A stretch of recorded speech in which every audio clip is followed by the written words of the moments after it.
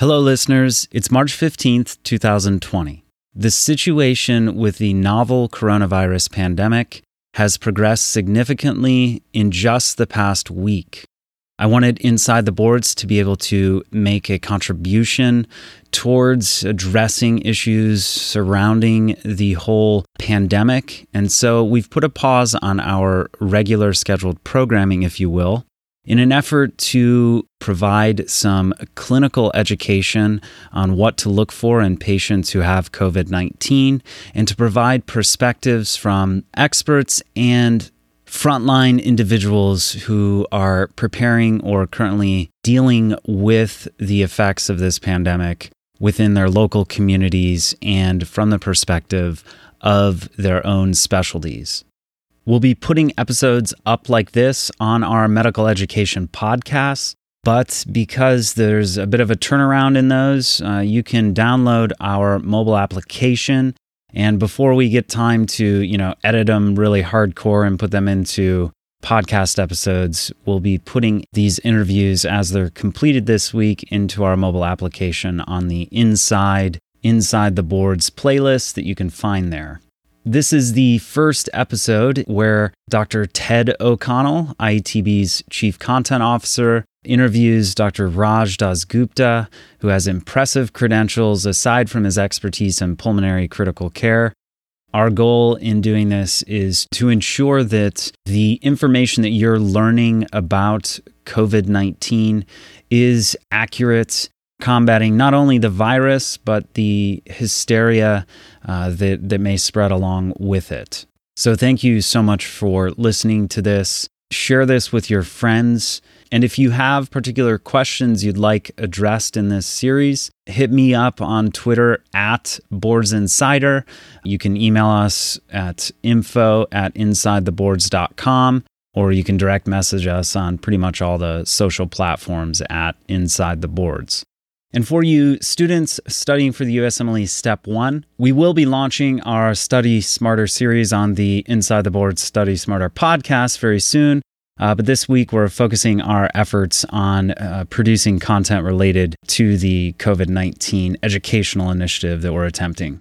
And while this particular episode will go up on all our medical education channels, just besides this one, Inside the Boards has the Physiology by Physio podcast, the Crush Step 1 podcast, USMLE Step 2 Secrets, the original OG Inside the Boards podcast, USMLE Step 1 Success Stories, produced in partnership with Physio, and our Study Smarter podcast, all about question dissections for the boards.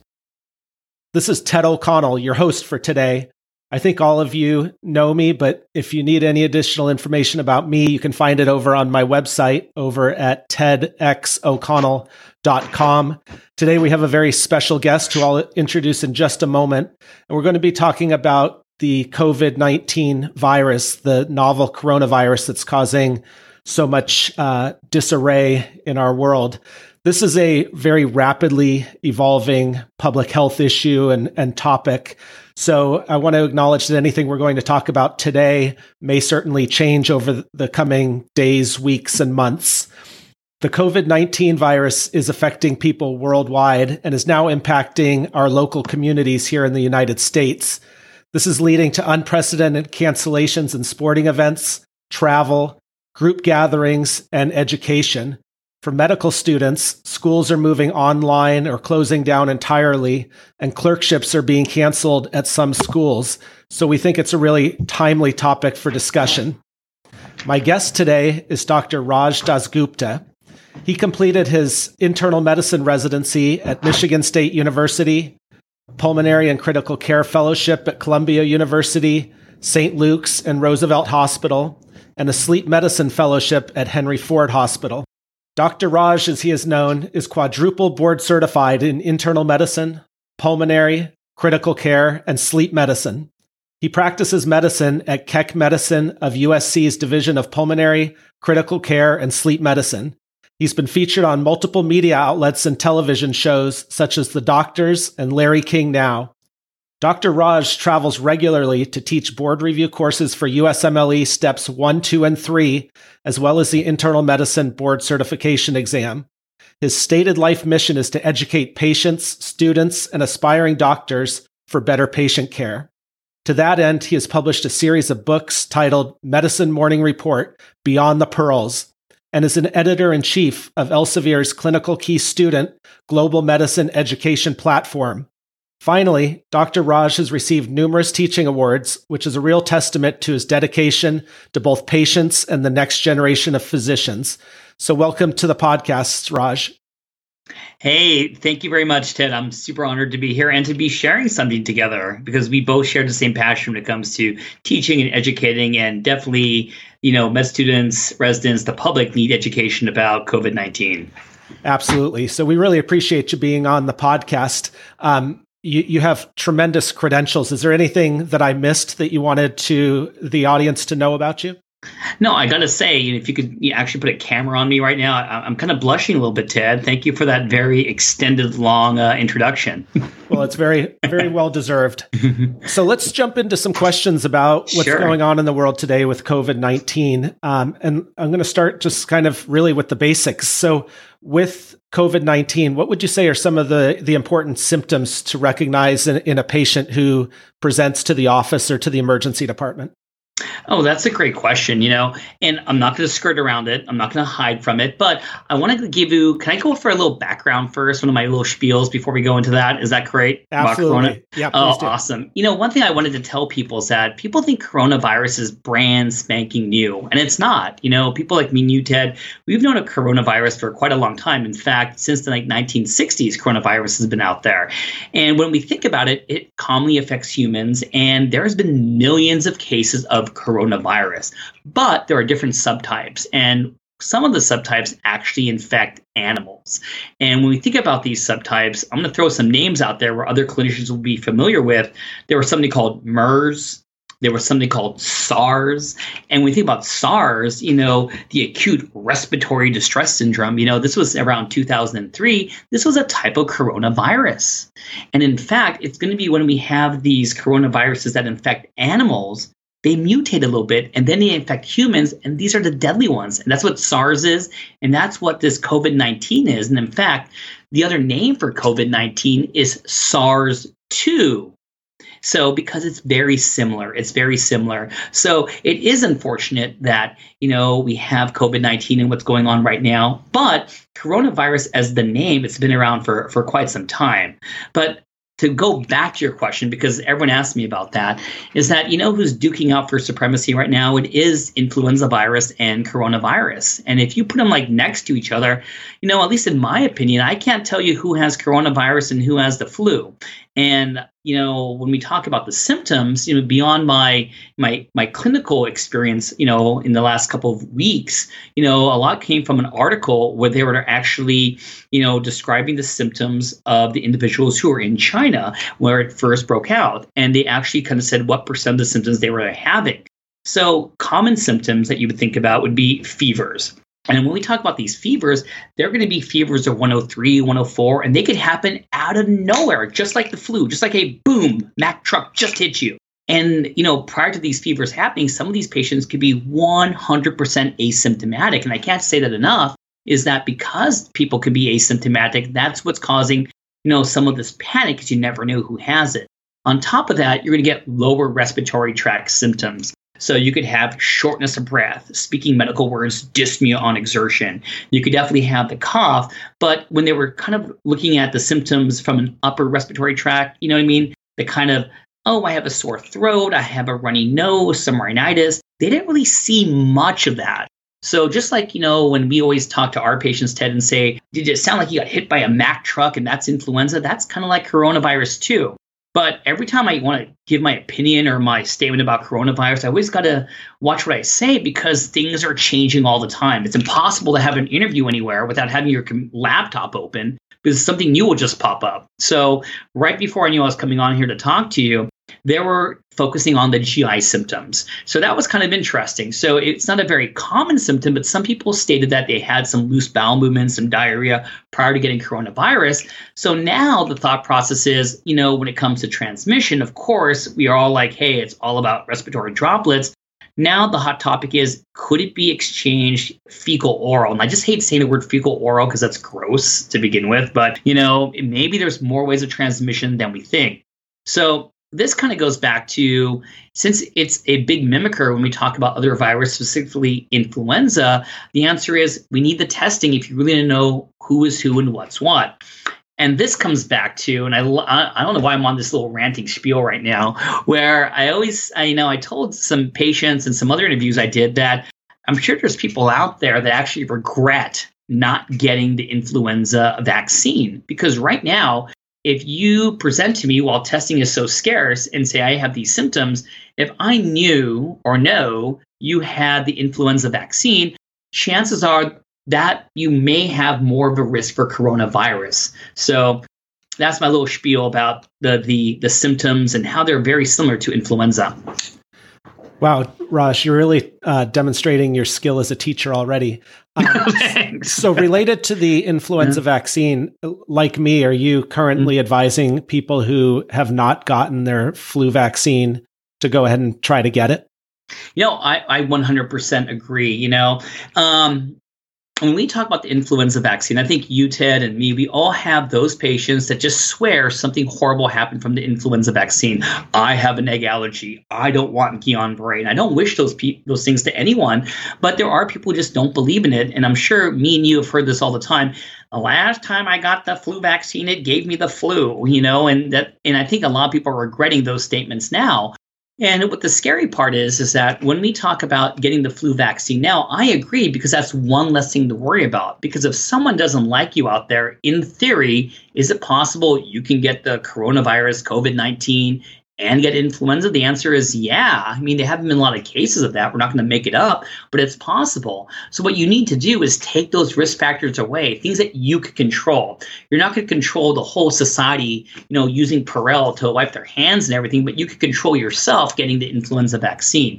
If you're having fevers, if you're not feeling well, that's not the time for you. But I definitely 100% agree about that.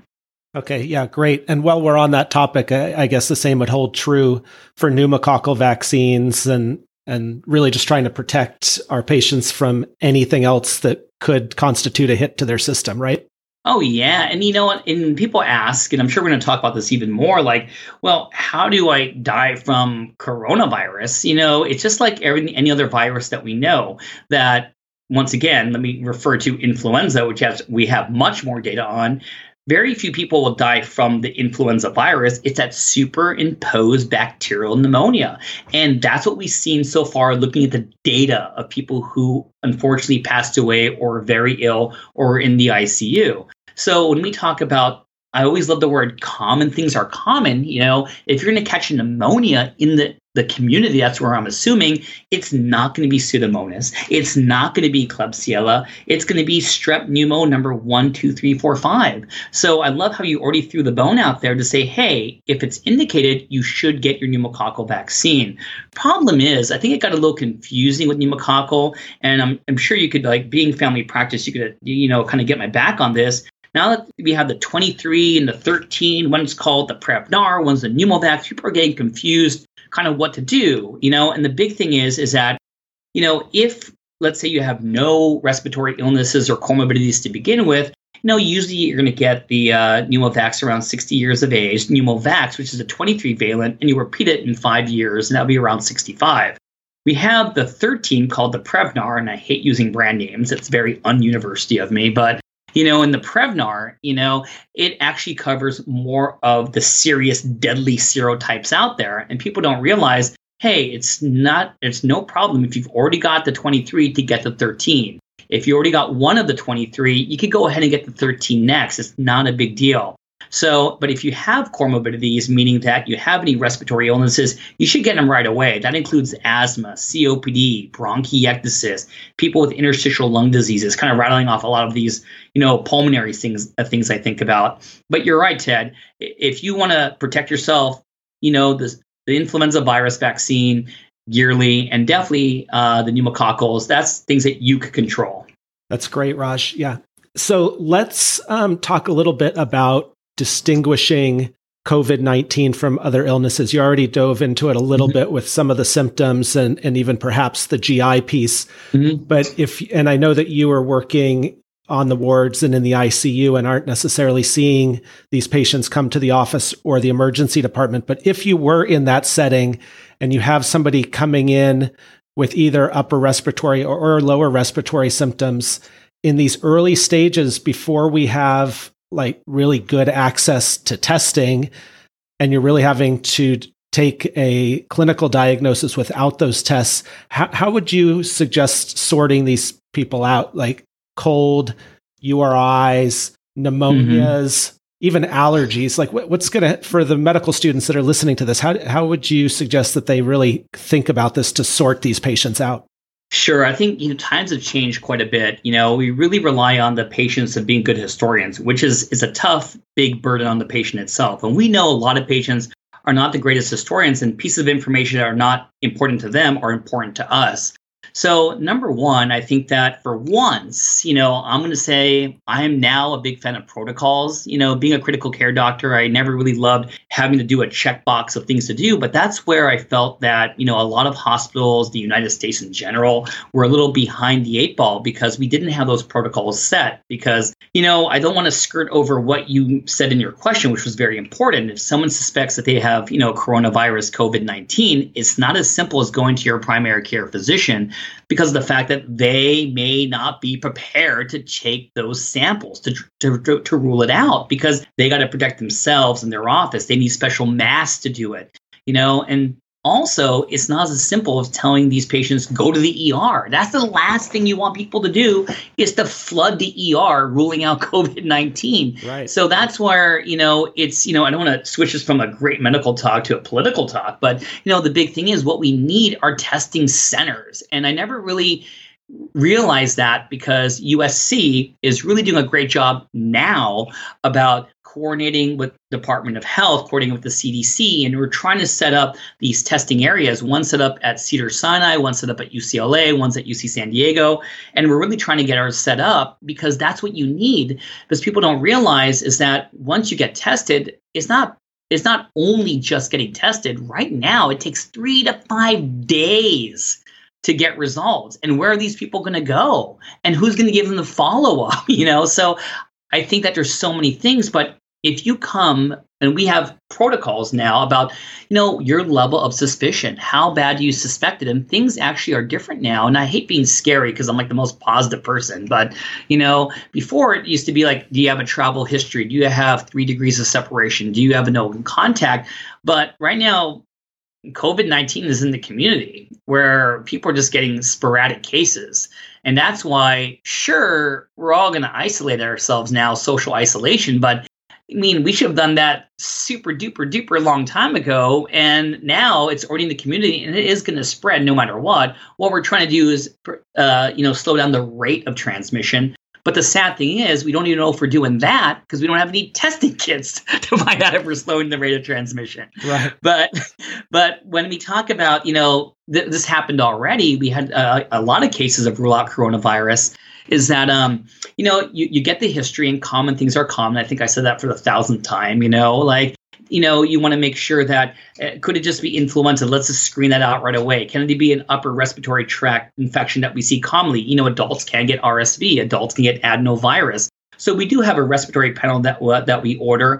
I think the big thing is that anytime right now that's going to be on your differential diagnosis, anytime, we're going to have appropriate isolation. And we do have isolation rooms. We do have, certain protocols in place of how do we test these patients? When do we test these patients? But I think it's going to be really about that medical student staffing that case with the intern to the resident to the attending to say, hey, is this something I'm really worried about? And the problem right now is that if you keep on watching all these, news reports on TV and webcasts, and oh my God, everything starts off with the word alert, sudden update, and you're so panicked. Everyone's in panic mode now that the minute you even think it may be COVID-19, you're going to rule it out. And probably everyone listening to our podcast probably thinks they have COVID-19 because of all these symptoms. So it's hard. And, the easiest way to test for it, testing, I'm not saying we have the test kits available. I'm just saying it's really just a nasal oral swab. And you could send it to here in LA, like, Quest Labs, they can do it. But the question is, how long does it take for the turnaround? Where is that patient going to be? Should they self-isolate? Should we admit them to the hospital? There's really a lot of questions out there. So the answer is we don't have good answers. But if it's on your differential, and they're in the hospital right in front of you, definitely contact someone of higher authority. If you're a med student, your intern. If you're an intern, you're attending. And we all have our emergency contacts. We have our direct contacts in the infectious disease doctors, and they're just super duper amazing. And we should give a big shout out to everyone, especially my ID doctors that are like not sleeping anymore because they're so stressed. But we have protocols that they help us execute to make sure we treat these patients correctly. Yeah, I can't emphasize that enough, the shout out that we need to give to infectious disease. They really are carrying a heavy burden these days.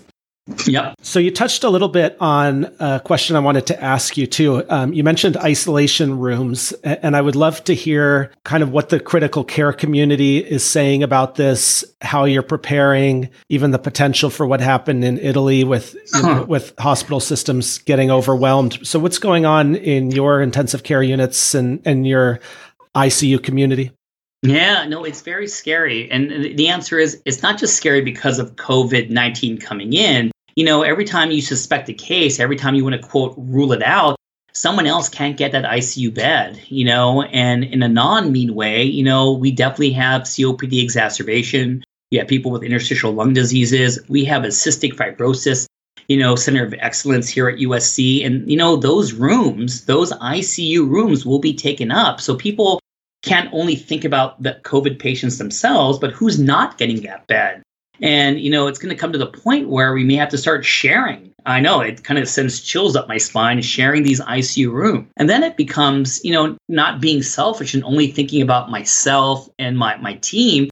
But what about the nurses out there? It's all about nursing staff being comfortable, nursing staff getting good training. And it's so easy for me, to say, hey, let's execute this protocol right here. But a lot of the protocols entail my respiratory therapist to go in the room with appropriate gowning, with active ventilation systems attached to their suits to do these things. And, a lot of us weren't ready, prepared, or even thought this was going to happen. No, and sometimes when we have certain patients that come here, it looks like that movie Outbreak from the olden days. It is really scary. Yes, we're living through really interesting times. Yeah. Are you guys seeing already cases of COVID-19 at your medical center? On the wards in the ICUs? And I don't know if this is something you can talk about or not. No, and it's actually really, really public knowledge. I think at this point, there can't be any secrets, about different hospitals. And I think our CDC representatives are doing such a good job. And you know how it is on your phone. Your hospital will send you updates every second. It's my phone is literally blowing up with emails. But the answer is we have not had a confirmed case of COVID-19 at USC Keck Medical Center.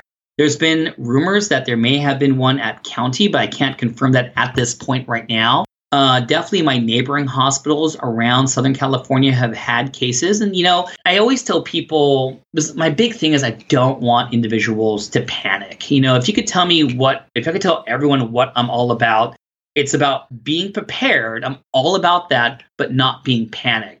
And I think that it's really easy that every time, once again, you turn on the news and it starts off with this word alert, and you're like, oh my God, what's going down? And it's going to say another case. And it's like, no, duh, there's going to be another case. If you're going to be testing more people, there are going to be more cases, So I think that you always have to take everything in what context are they saying that. And the reason why I'm making a big stink about this is because, many people, when you read on the internet, I don't even like to call it the internet anymore, but you read a website or, you listen to a podcast and they say, COVID-19 is 10 times more deadly than influenza. And you got to get the numbers because people only hear the word 10 times. But, talking to some of my ID buddies over here, the mortality rate for influenza is around 0.1%, which is good. It's not the greatest. People still die from it because it's 0.1% of what total number? But if you talk about 10 times 0.1, that's a 1% mortality. So it may not be the number, the way it flashes on the screen and makes everyone panic,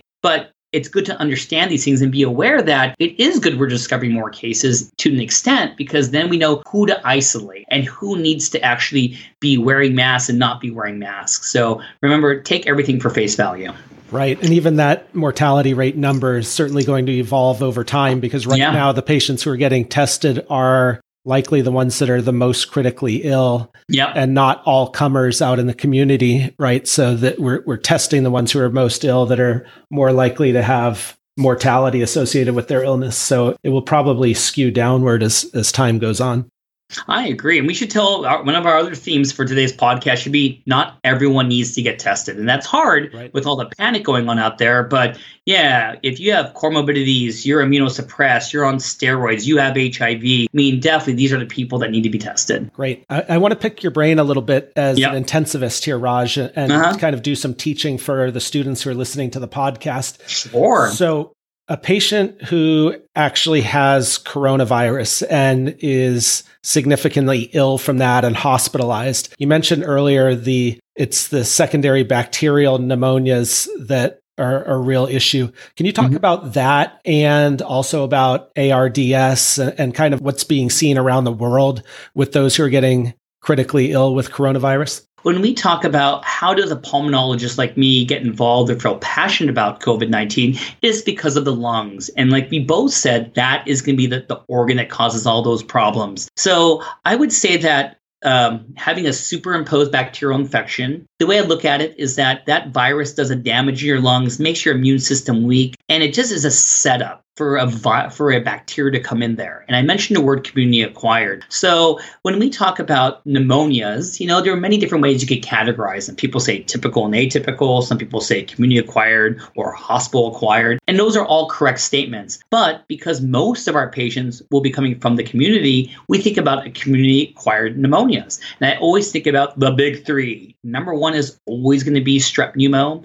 And for my med students out there, you love to hear buzzwords like rust-colored sputum. When you look under the Yoggers, look at these lancet-shaped diplococci. So think about those type of things. You could diagnose strep pneumo with a urinary antigen, even though it's not that common to use, but you always want to culture to get sensitivities. Number two is always going to be Haemophilus influenza, the bacteria. And number three, I don't see a lot of it. It could be Moxarella catarrhalis. I see that more when I think about COPD patients. But of course, when you think about hospital-acquired pneumonias, because some people could be in a nursing home or a long-term facility, well, then you worry about some nasty, nasty gram-negative bugs like Pseudomonas, or resistant bugs that we call Staph aureus, like methicillin-resistant Staph aureus, MRSA. Regardless of these bacteria or no bacteria, people with COVID-19 may go on to develop something called ARDS, which you said appropriately, and that stands for Adult Respiratory Distress Syndrome, and that is horrendous.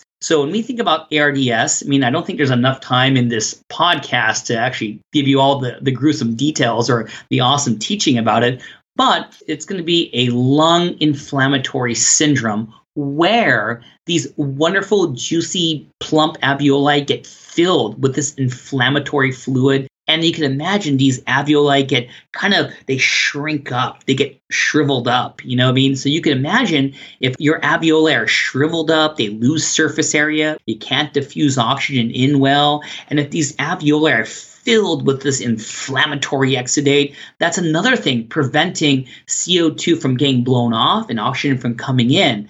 And not to mention, your lungs are just very, very non-compliant. And for my step one listeners, what is compliance? That's always going to be about pressure and volume. So if you're going to be non-compliant, you need lots and lots of pressure for just a small little change in volume. And because of that, it's really hard to blow off CO2. They become hypercapnic. Their alveoli are actually filled with inflammatory fluid and shrunken up, so they're very hypoxic. And there are very special ways that we have to ventilate them, meaning that, number one, anytime you have ARDS, you always get managed on the ventilator. We don't use non-invasive BiPAP or CPAP for these patients. They're in the ICU on the ventilator. And of course, you want to treat the underlying cause, and that could be giving antibiotics, or if it's just the virus, kind of like waiting it out with supportive care. But I would say the teaching point, if there's one thing I could say that helps decrease mortality for ARDS on the ventilator, is that we use low tidal volumes. And what does that mean? It means that if we give normal tidal volumes that maybe me or Ted would use when we're breathing, they would all go to the good alveoli, because there's still some good alveoli left in the lungs, and they would rupture. So we give lower tidal volumes to protect the remaining good alveoli. And there are some, physiological consequences of doing this, but studies have shown, and a classic study is the ARDS trial, the alveoli trial, that showed that low tidal volumes will help out more, improve survival. Here's where it kicks in. Do we have enough ICU beds? Do we have enough ICU ventilators to help all these patients who may come in with coronavirus, as well as our other usual patients that come in? And ARDS, like I said, it's a law of supportive care.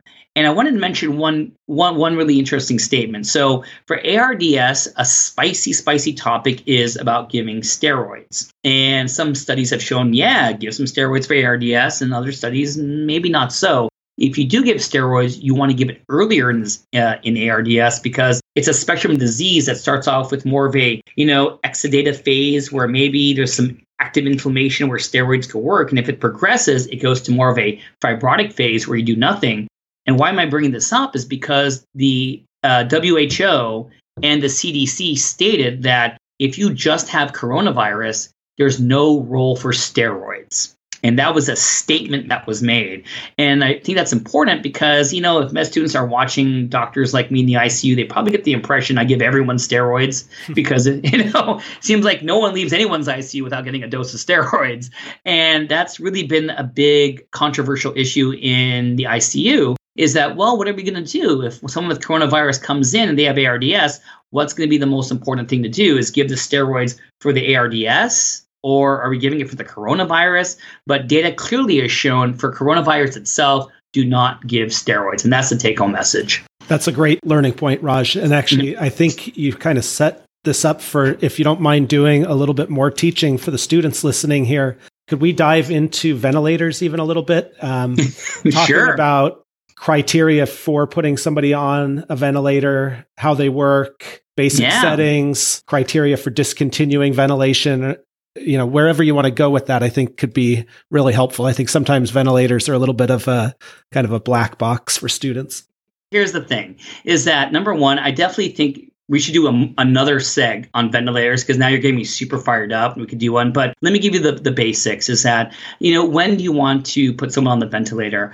I think that when we think about positive pressure ventilation, which is actually the broader step one topic, because right now, me and Ted, we're breathing through negative pressure ventilation. When you put someone on positive pressure ventilation, there are two main types, non-invasive and invasive. And non-invasive are things like CPAP, which you guys probably think about sleep apnea quite a bit, or BiPAP, bilevel positive airway pressure. But that's giving positive pressure through a mask. And sometimes it's nice to use that because people don't want to have a tube through their vocal cords into their trachea for a bunch of reasons. But the other type is invasive, and that's what we're talking about when we talk about ARDS. I need to put you on the ventilator itself. And, I think the take-home message for this quick talk is there is no set criteria. We don't intubate someone based upon an arterial blood gas. That's not the answer. You have to look at the broader picture. What is their mental status? Am I doing it for hypoxic respiratory failure? Am I doing it for hypercapnic respiratory failure? Am I doing it for the work of breathing? And all these things are definitely going to be factoring in when we think about doing it. And once I put them on the ventilator, here's where it gets a little tricky. It's kind of like, what mode do you want to pick, And I think that in broad strokes is that there are two broad modes. Number one, there is the Flintstones mode of ventilator called CMV, controlled mechanical ventilation, meaning that the ventilator controls everything. So if I want to breathe 14 breaths per minute, and I put 14, that's what you get. I can't breathe 16. I can't breathe 18. The ventilator controls everything. Now we use what's something called assist controlled mechanical ventilation, ACMV, assist controlled, meaning that, hey, let's kind of let the patient have some of the control here. So all the patient needs to do is trigger the vent in order to get a breath. So that's the new standard, assist controlled mechanical ventilation. And of course, there are different types, below that. And once again, I don't want to bore anyone out there. Trust me. So let me just say that the two broad modes are going to be a volume controlled mode and a pressure controlled mode. Because when we talk about ventilating, it's all about my favorite C word in the whole world, which is compliance. So what happens is that if I choose a volume control mode, that means I'm in control of the volumes. What's going to be the limiting thing is going to be the pressures. So if let's say I use a volume control mode, I always think about 4 things that I need to pick. Number 1, I always think about what's going to be my FiO2. And if someone gets intubated, you give them 100% right off the bat, and then maybe turn that down a little bit. I always pick a respiratory rate. If it's someone with ARDS, we tend to pick a higher respiratory rate right away. And you're going to ask me, why, Dr. Raj? Is because my tidal volume is going to be low. If I'm giving a low tidal volume, I try to make up a little bit for that by giving a higher respiratory rate, because tidal volume times respiratory rate is minute ventilation. And the last thing I pick is something called PEEP, positive end expiratory pressure, which is a button on the vent, and then on the vent, which is kind of like when you're breathing out. Imagine you breathing out through a tube, and at the end of expiration, you could imagine a valve shutting, and you breathe against a closed valve, like, and what happens? Pressure will back up and open up these alveoli. So there's volume, where I pick the volume. The other one's called pressure-controlled ventilation, and as it implies, I don't get to pick the volume. I get to choose the pressures, how much pressure I need to push in the air. And what will be the variable will be varying volumes. And sometimes I pick pressure control because I want to be in control of the pressures, because I don't want to drive them up too much. And of course, once again, I pick the big 4. What's my FiO2? Probably 100%. What's my respiratory rate? Probably a little bit on the faster side, maybe 18 to 20 breaths per minute. And of course, the tidal volumes are going to be varying. And I could always set my PEEP. And, when we talk about what's my number for PEEP, well, how hypoxic are you? Usually I start off with 5, but that number could go up to 10 to 15. And of course, I just can't take my PEEP button and crank it up as high as I want. Well, that will cause some barotrauma, and I'll probably get a lawsuit. So we have to actually titrate the PEEP to these parameters called peak and plateau pressures. Do you mind if I ask you a couple of questions that are a little bit less medical and maybe a little bit more social around this COVID-19 situation? Of course. One is I'd like to hear, what are responsible ways for media personalities like yourself in medicine, and even media personalities outside of medicine, to help address this pandemic? When just yesterday, I was actually at E! in Hollywood. They're on Universal Studios. I felt so celebrity-like being there, and it was on a show called Pop News. And I really liked it for one reason, is that they wanted to be positive. And I think that, when you're going on the news, whether it be a website or Instagram, this podcast, or on TV, is that you have to be honest and try to give accurate information. And I told them, I said, when I go on the air, I don't think the questions I want are going to be statistical questions, because I'll put my foot in my mouth, because things are changing all the time. And I think that always trying to be honest, I think that my theme for coronavirus is not going to change. I want to be prepared, but I don't want people to panic. And, for those who listen to the whole podcast, it's really easy that when you watch a lot of those news platforms, alert, they're in bright red and they give you numbers and everyone just panics, and that's why there's a freaking toilet paper shortage out there, Yeah.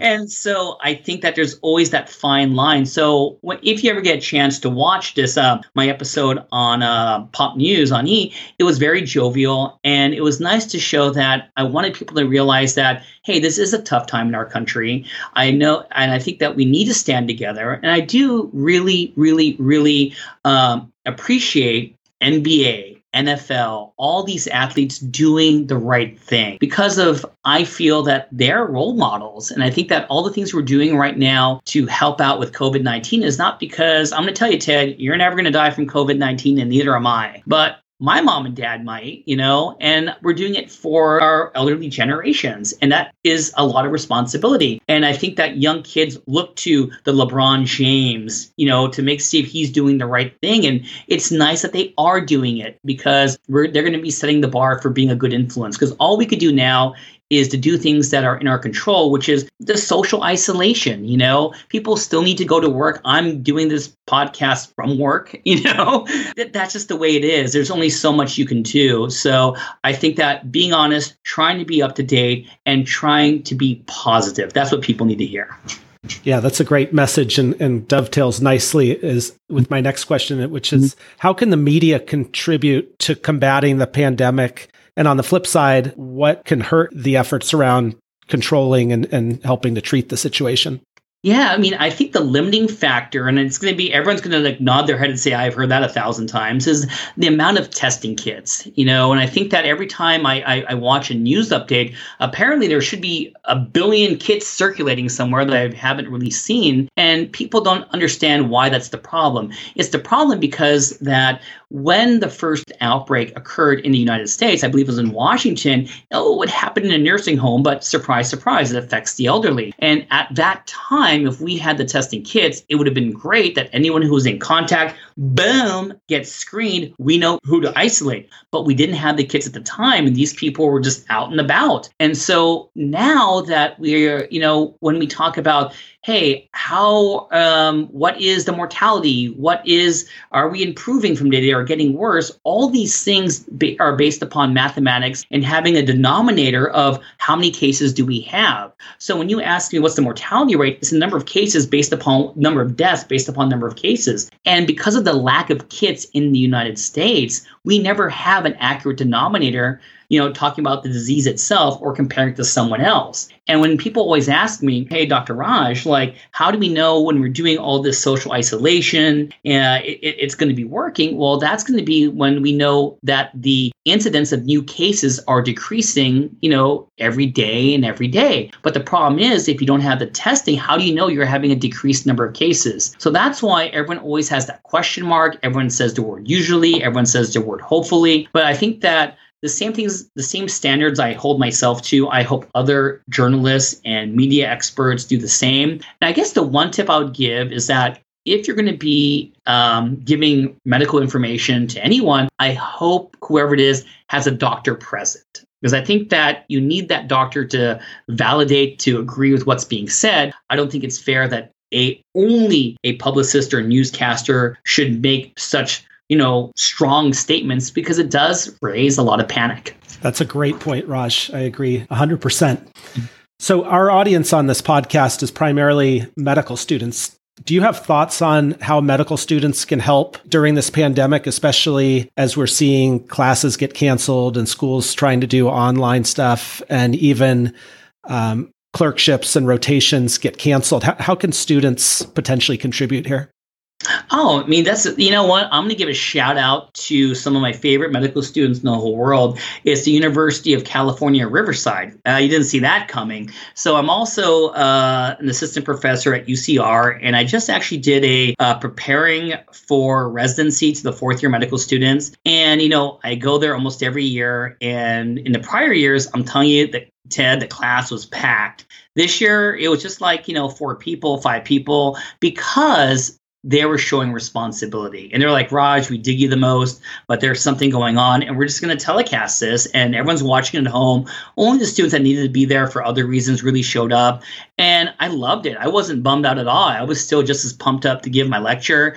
And it really impressed me about that. It impressed me that, if there wasn't a necessity to do a rotation, they were very open to say, hey, maybe I don't need to be on campus at this time. I don't need to be in the hospital at this time. But the students, I also hear the flip side that were like, hey, I want to be a doctor, and my job as a doctor is to be in that hospital. So if I need to be there and they feel I need to be there, they were willing to actually do their rotation. So I think the fact that they were looking towards their mentors and their directors of what's the best thing to do. And they were open to suggestion. I think it was great. And another thing that I just want to say is that, for anyone, not just medical students, little things go a long way. And I think that, teleconferencing my patients for care, if they don't need to come see me in the office, I'm finally saying, all right, let's do this teleconferencing thing. And I think it worked out really, really well.